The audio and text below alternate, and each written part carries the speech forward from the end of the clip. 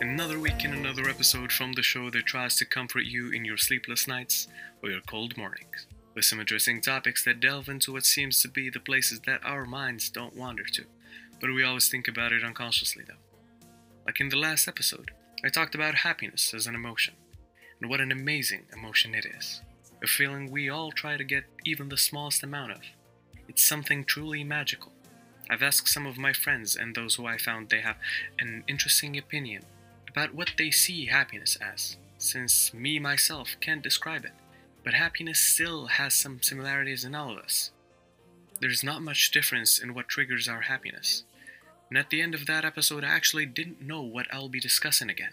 I tried looking at anger or love, but they both weren't emotions I can talk about and have a conversation about. Anger isn't a feeling people want to feel, but they have to in some cases.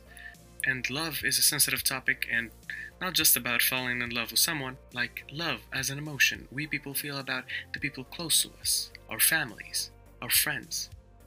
But that actually sparked a feeling in me, which is what we'll be talking about today, which is nostalgia.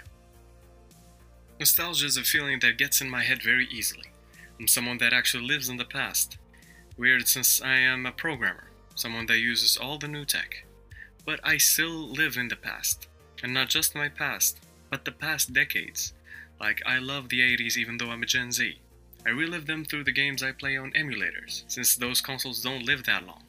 And I listen to that time's music, like Michael Jackson's albums, and 80s themed bands like The Midnight or Midnight Kids. And now, to not keep talking about myself here, nostalgia is a formation word from a Greek compound, consisting of nostos, which means homecoming, and algos, which means pain or aching. Weirdly enough described as a medical condition, a form of melancholy, depression or sadness in simpler terms. Nostalgia is associated with a yearning for the past, its personalities, possibilities, and events, especially the good old days or a warm childhood. For years, research has shown that nostalgia is a primarily positive emotion that can lift people's spirits.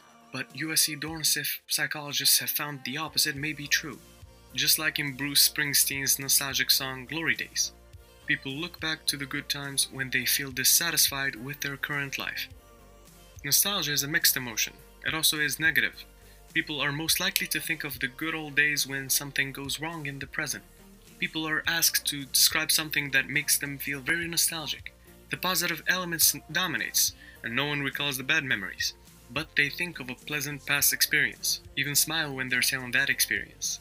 So it's like a double-edged feeling. You'd feel nostalgic for a happier time that filled you with everything you ever wanted. Confidence, love, and joy.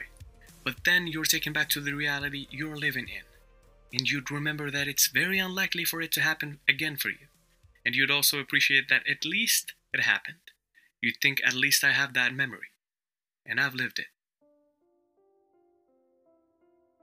Nostalgia is triggered by a number of things, all according to the person. One can remember the smell of a dish, and it takes them back to a time where their mother used to cook that dish for them. They'd be yearning for that dish, and that feeling they had when their mother was still with them. One can also remember the smell of a perfume, from a stranger on the street, which the mind instantly recognizes it, a partner that they lived the best time of their lives with, or a friend they missed so much. One can also listen to a song that takes you to that party you were invited to, or a song you had a great memory in. It's very common to have one of these triggers happen almost once a month or so. What makes it bad sometimes is when your only source of happiness is those moments, where those triggers don't come randomly, but you'd be triggering them, yearning for another moment of that happiness you've had. Can't say I'm not guilty of doing it.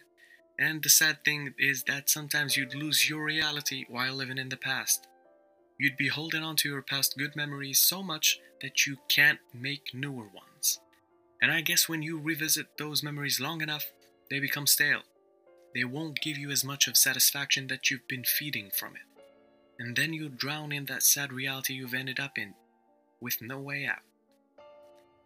But what I love about our mind is that most times it gives us a way better representation of that situation or experience we're trying to remember. That illusion is broken these days when you see it on a video. you'd see it wasn't as magical as your mind wanted you to see it as, which ironically sometimes gets you in a deep pit of sorrow. But I guess sometimes we'd love that illusion to stay put and not get the real image of what happened, no matter how much we want to see it. You'd be better off accepting the image your mind saved you, then break that illusion and meet the reality of the time you've lived in. Because if you think about it, at some point that moment was your reality, was something you're living in. However, you'd be busy living life, rather than thinking you're making a memory that will follow you for as long as you remember. So take a moment to appreciate that feeling. Who knows, you might not be able to live it again. Nostalgia isn't a very popular emotion, as I asked for some people's opinions about it, and all of them told me that they remember the time they lived in, but not feel very nostalgic. That feeling is just a feeling, and not yearning to that reality you've lived in. On a personal note, I try to take videos all the time on all the occasions that happen to me, just because I forget a lot of memories, and I try to capture that moment I've lived in. And I rarely like to be seen on the opposite side of my lens, just so when I rewatch that moment, I feel in the moment, and that illusion not breaking when I see myself. But that's just me, I guess. And I guess the bad thing about nostalgia is the progression that happened. You won't feel nostalgic when you like your present. You'd be chasing what's already gone. So my advice is this: your reality will only get better when you want it to be, and work for it to be. Nothing comes in free form these days. Everything has to have a price. Heck, even friendships these days are disguised with hidden intentions and selfish needs. So I guess you better make that reality yourself, because no one will make it for you. You gotta earn it, fam. And I guess I've been feeling so gloomy it leaked onto this episode. And I'm terribly sorry for it, but I guess it's what we all see nostalgia as. And finally, I just want to take the time to tell you that even though you're living in your past, take a peek at your present, and you'll see things that needs to be fixed. And from there, you'll live all the memories you want and deserve, because you're an amazing human being and a lovely person. You deserve all the love your heart can take, and I hope things get better for you. Thank you, Insomniac, so much for watching, and I hope I can see you in that better reality. Bye.